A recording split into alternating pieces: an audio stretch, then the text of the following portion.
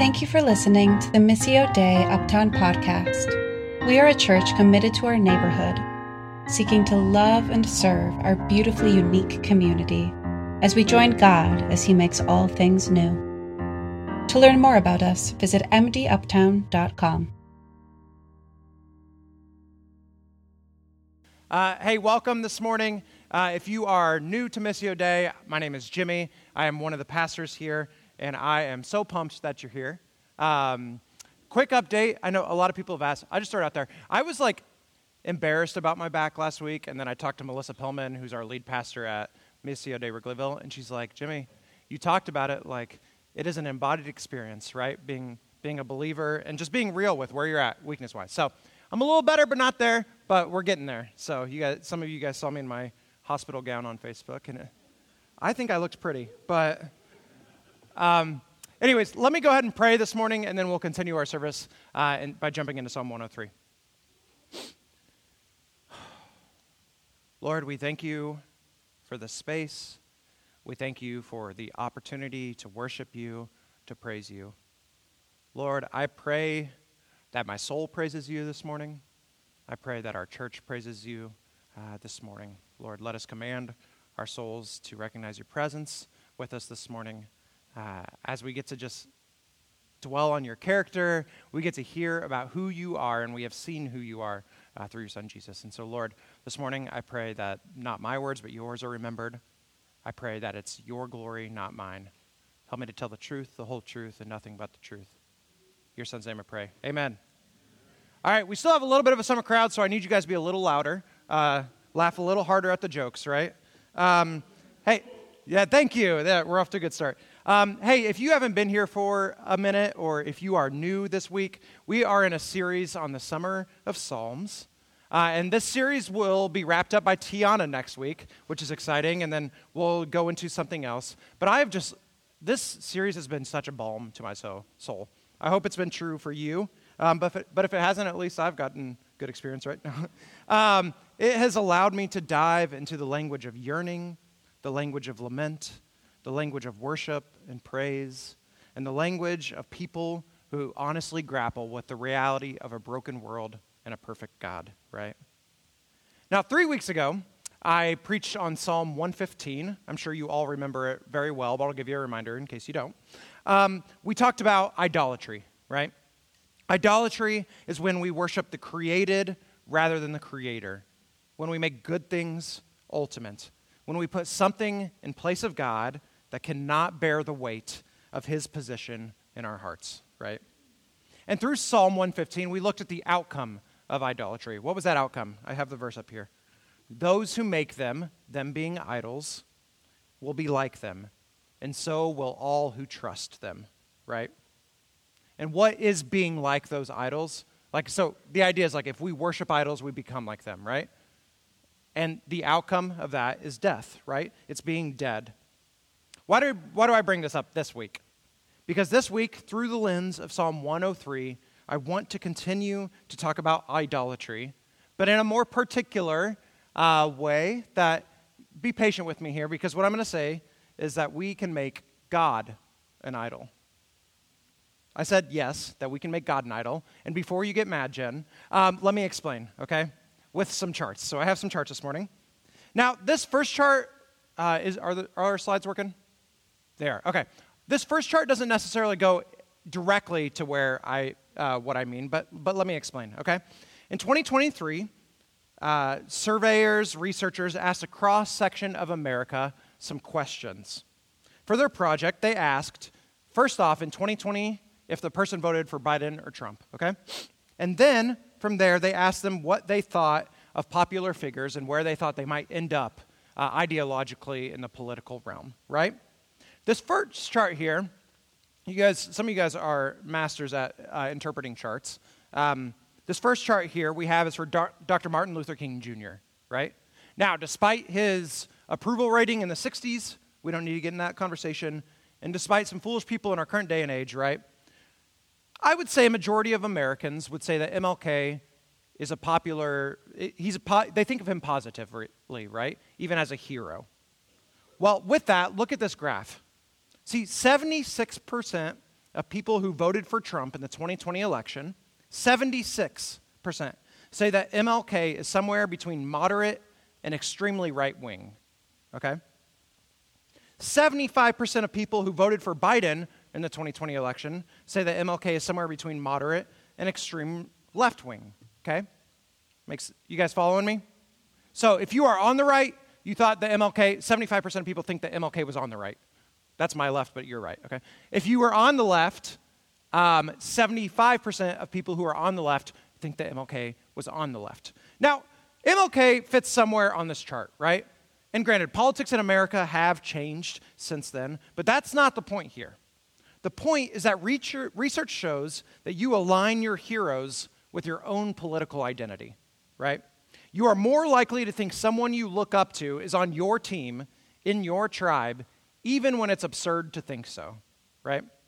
And vice versa is true. I'm going to show you another chart here. The same survey asked people what they thought Hitler was, politically speaking. This one is way more extreme, right? 75% of Trump voters said that Hitler was left-wing, with 50% of them thinking he was extremely left-wing. Meanwhile, 65% of Biden voters said that Hitler was extremely right-wing, right? Now, I don't want you to hear me like both siding this morning. I don't do that. I'm not one to be like both sides have issues. And in this case, Hitler was extremely right-wing, right? But this conversation is not the point. The point is that in our tribal thinking, we tend to align our heroes to ourselves and the historic villains with our enemies, even when the truth is the opposite, right? How does this relate to idolatry in Psalm 103? You probably guess where I'm going, but I've got one more chart, and you can probably guess who the subject is, right? This chart shows where people think Jesus is aligned politically, right? Even though it's a little bit absurd to impute some of those political ideologies to this century, they still do it, right? My guess is that this is not surprising to anyone, but the more liberal you are, the more liberal Jesus is. The more conservative you are, the more conservative Jesus is, right?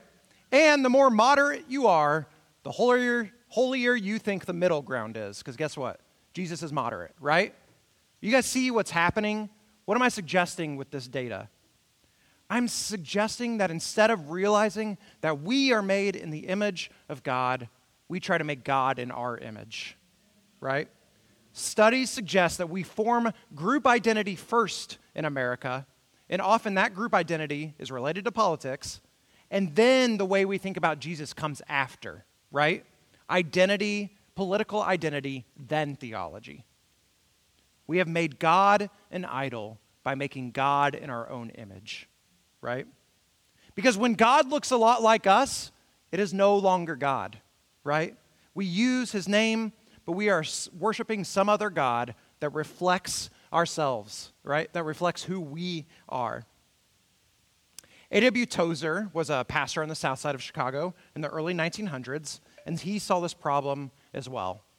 In one of my favorite books, The Knowledge of the Holy, it's a book that explores the character of God, right? He opens with this line in chapter 1. Bless you, Jen. What comes into our minds, here, let me restart this. What comes into our minds when we think about God is the most important thing about us. What comes into our minds when we think about God is the most important thing about us, right? Let me read a little bit of what he said on this topic in this book. He says, "The gravest question before the church is always God himself. And the most important fact about any man is not what he at a given time may say or do. That's not what's most important, but what he in his deep heart conceives God to be like. We tend, this part's really good, we tend by a secret law of the soul to move toward our mental image of God." Sounds a lot like Psalm 115 to me, right? That our idea of God corresponds as nearly as possible to the true being of God is of immense importance to us. Compared with our actual thoughts about him, our creedal statements are of little consequence. Our real idea of God may lie buried under the rubbish of conventional religious notions and may require an intelligent and vigorous search before it is finally unearthed and exposed for what it is. Only after an ordeal of painful self-probing are we likely to discover what we actually believe about God, right? So that end quote. In other words, what comes to our mind when we think about God is the most important thing to us, and we have to do a little work to figure that out, right? So for the rest of my time this morning, I want to show the impact of thinking rightly about God in our lives and how we do that. And to do so, let's go ahead and get back to the text after water. Now, this is a really long psalm, right? Psalm 103. It is densely packed with a ridiculous amount of ideology and words to describe who God is, right? So all I'm going to do this morning is I want to list everything the text says about God and then what the text says about us, about people in general, right? Okay, let's go. What does Psalm 103 say of God? He forgives sins. He heals disease. He redeems life from the pit.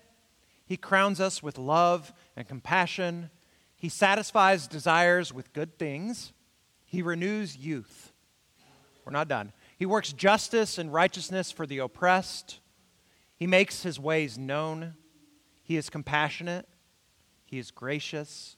He is slow to anger. He's abounding in steadfast love. He does not harbor his anger.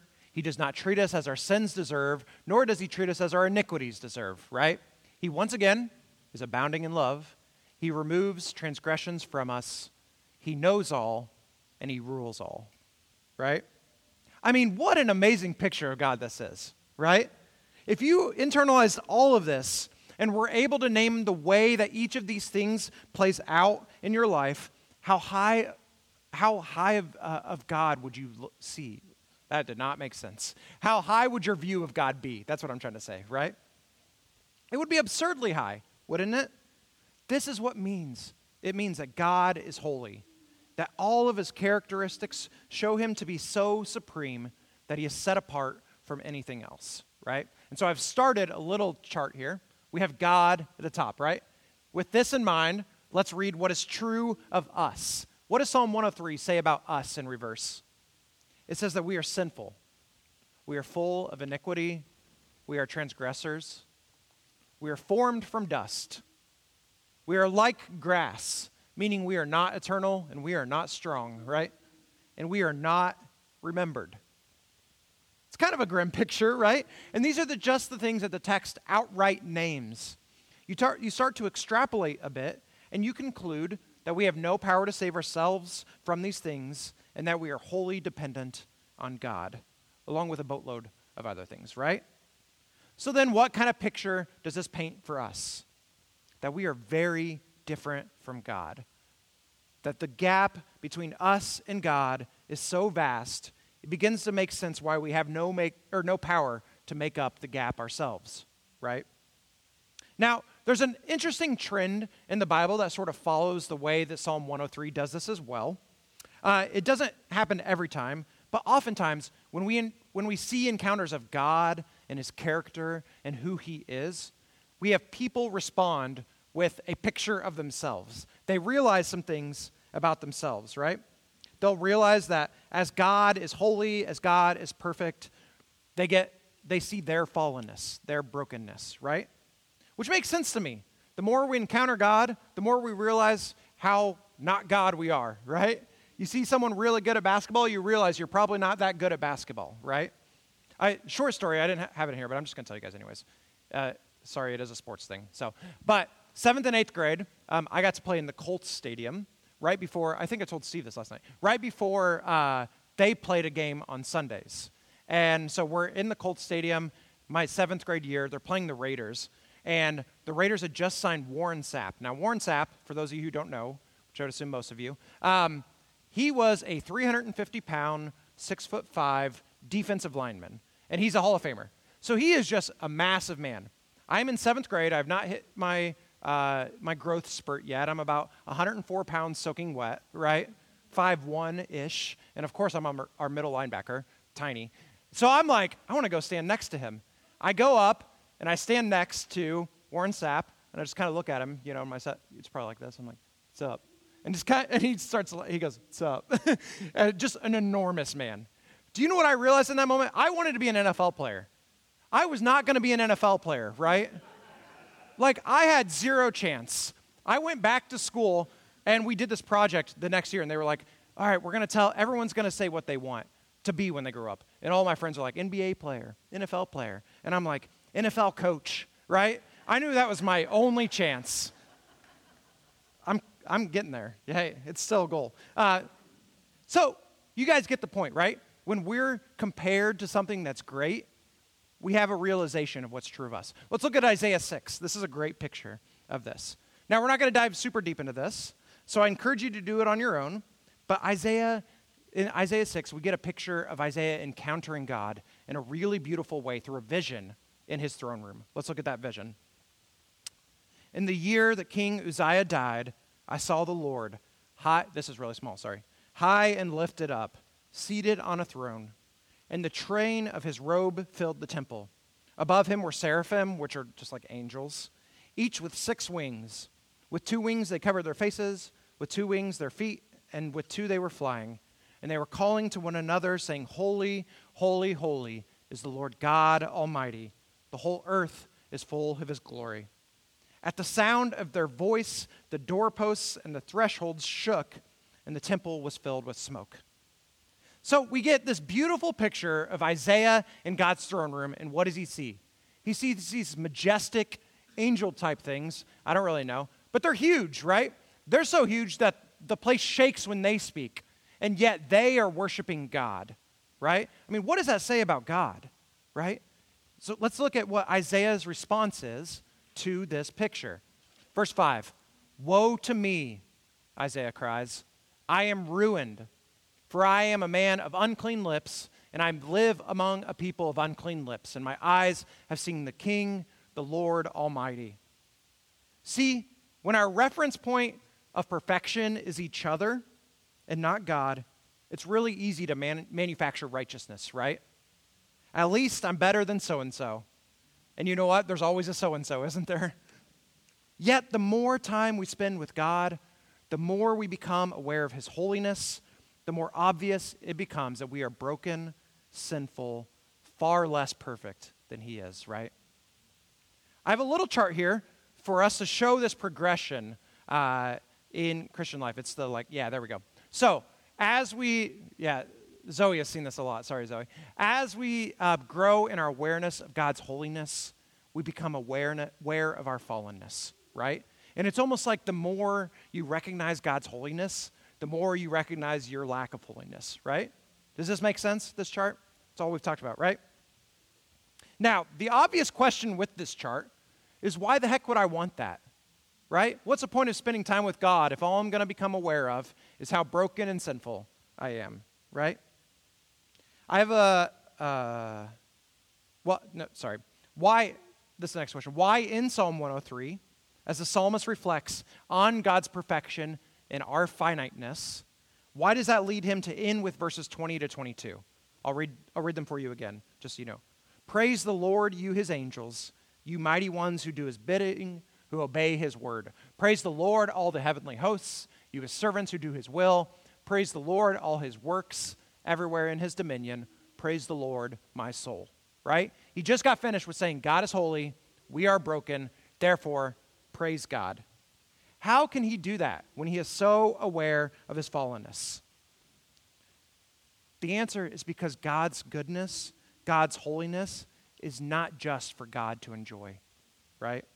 Because God is a Trinitarian God, he is Father, he is Son, he is Holy Spirit.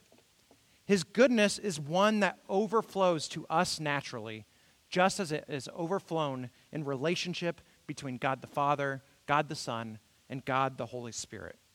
And what does that overflowing lead to? Back to Psalm 103, verses 10 to 12. He does not treat us as our iniquities deserve, or as our sins deserve, or repay us according to our iniquities. For as high as the heavens are above the earth, so is his great love for those who fear him, right? As far as the east is from the west, so far has he removed our transgressions from us. In other words, God knows the gap existed, right? He knows it far better than we do. And yet, he does not treat us as if that gap exists, right? What does Ephesians say? But God, being rich in mercy because of the great love with which he loved us, even when we were dead, even when we were separated from him, made us alive with Christ. By grace we have been saved, and raised us up with him, and seated us with him in the heavenly places in Christ Jesus, right? The motivation to continue to pursue understanding God's holiness at a deeper and deeper level is because then we get to experience how big the gospel is, right? That's the good news of Jesus' life, death, and resurrection. This is Paul's prayer in Ephesians 3 when he says this, I pray that you, being rooted and established in love, may have power together with all the Lord's holy people to grasp, this is the good part, to grasp how wide and long and high and deep is the love of Christ, and to know that this love surpasses knowledge, that you may be filled to the measure of all the fullness of God. You guys with me? Like, we can experience God's holiness, we can experience God's brokenness because God, through Jesus, has made us holy, right? He has seated us with him in the heavenly realms, right? We are safe to explore God's character and the results of knowing our fallenness only because the safety the gospel provides. That in light of our shortcomings, God has revealed his love for us through Jesus' work before, during, and after the cross. Because this love exists, because our righteousness is found, not in ourselves, but in Jesus' perfection, we can be real about where we are, right? While not having to experience that reality with shame, rejection, and defensiveness added on, like Geraldine shared this morning, right? Because as far as the east is from the west, so have our transgressions been removed from us. You guys are quiet for something. That's pretty nice. So with this in mind, I want to circle back to the original idea, right? That we can make God an idol by making him in our image, right? Now, going back, I want to go back to the gospel grid, this with the crosses, right? So we get a picture now of what is true as a result of Jesus, right? Why is it important that we recognize when we have made God to be unlike himself in our minds? Why is it important when we make God look like us? See, the idea that, again, that God is a lot like us, he's no longer God, right? This can work for a while, this idea of like making God in our image, because it makes us feel kind of good, right? You can function for a long time with God in your image. But what happens when the real power of God is required in a situation? Your God is weak, right? If he's in your image, and he'll never be able to show up. What happens if in this situation you're given grace to realize some of your brokenness? Well, guess what? If God is a lot like you, is God good? That's the question that arises, right? Also, in making God, I've said this, but in making God to be more like ourselves, we shrink the gap between us and God. And what that does is render Jesus' work on the cross at best minuscule, right? And at worst meaningless, right? When we worship a God made in our image, righteousness is going to look a lot like what we're already doing, right? What makes God good in this scenario is what we believe to be good. And isn't that probably reflected even a little bit in our own lives? But low view of God destroys the gospel for all who hold them, right? I can keep going, but I think we understand. The implications of a God made in our image are far worse than we can even begin to imagine, right? Now, I do want to provide a few caveats for this because you might hear some wrong things from me. I'm not saying that knowledge of the true God leads to salvation, right? That's called Gnosticism. I'm also not saying that you have to have perfect theology and whole theology in order to avoid this, right? That's actually impossible.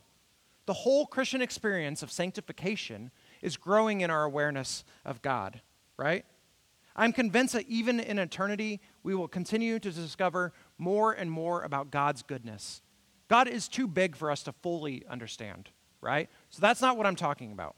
What I am talking about is when we attribute to God what is not true of him because it helps us feel more righteous, right?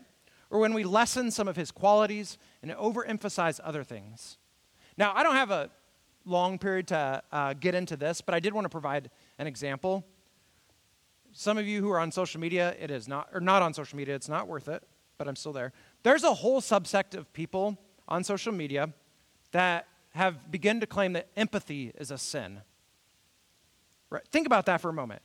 If God is not empathetic, and therefore being empathetic is a sin, I can attack people online, right? I can have a lack of care for the oppressed and the marginalized. My righteousness would not be affected by my lack of empathy and compassion, right? This is what we have to consider for ourselves. Does your view of God, not just what you say about him, not just the creedal responses, but does your real view of God, your real functioning view, align with the God of Scriptures? And if not, why, right? Is it because that you have to have a God that looks like you so you can feel righteous because we don't understand the gospel?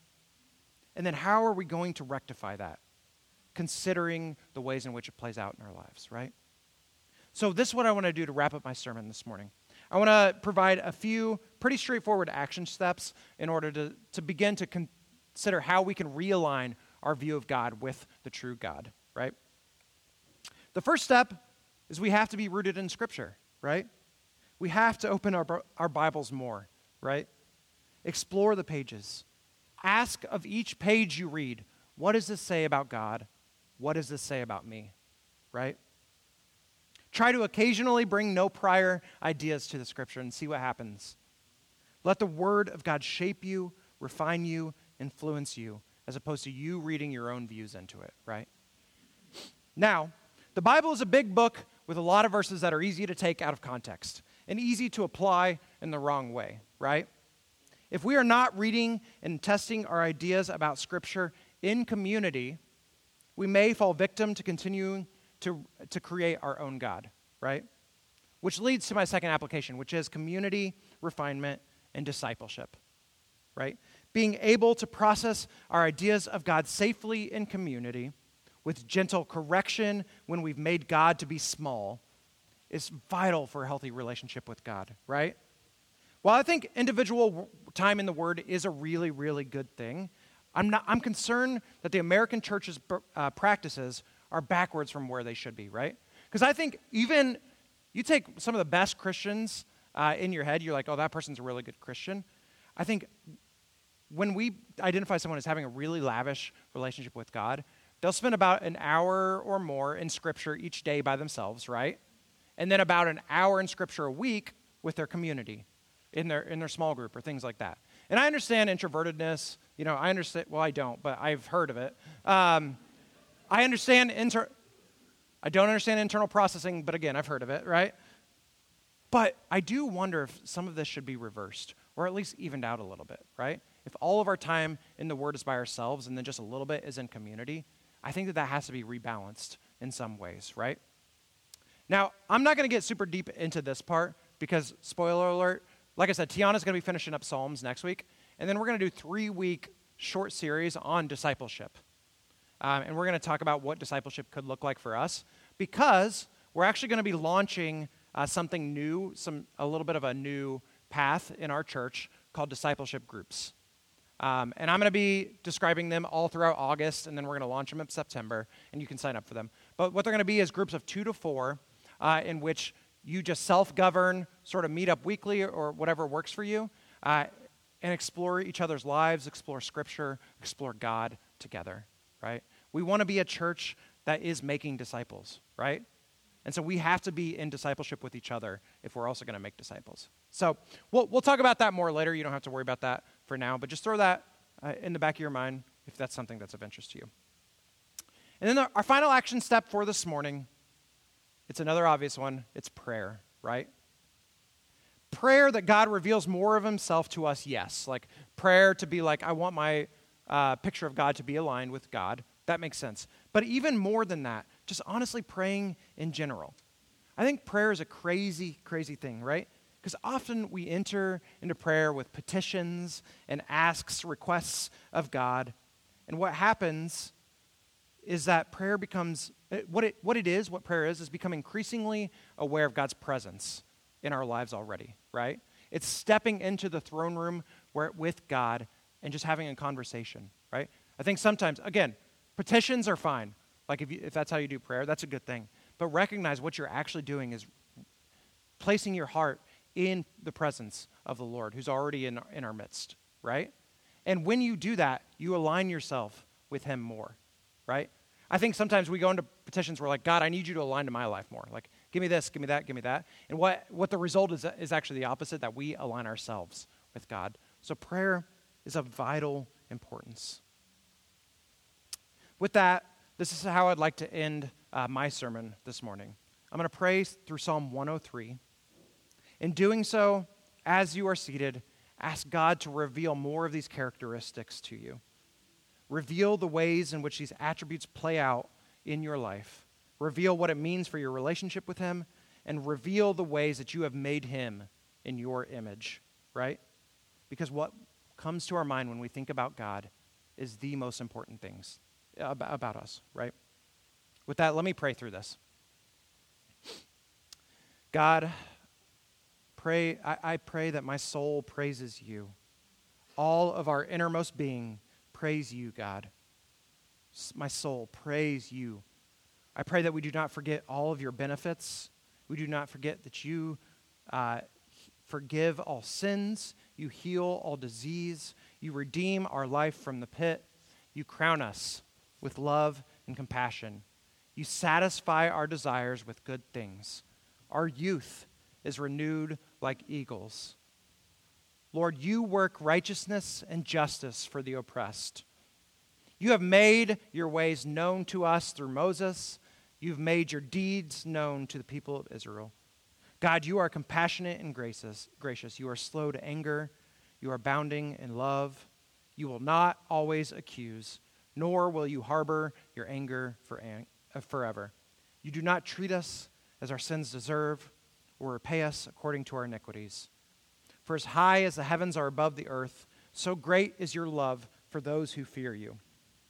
As far as the east is from the west, so far have you removed our transgressions from us.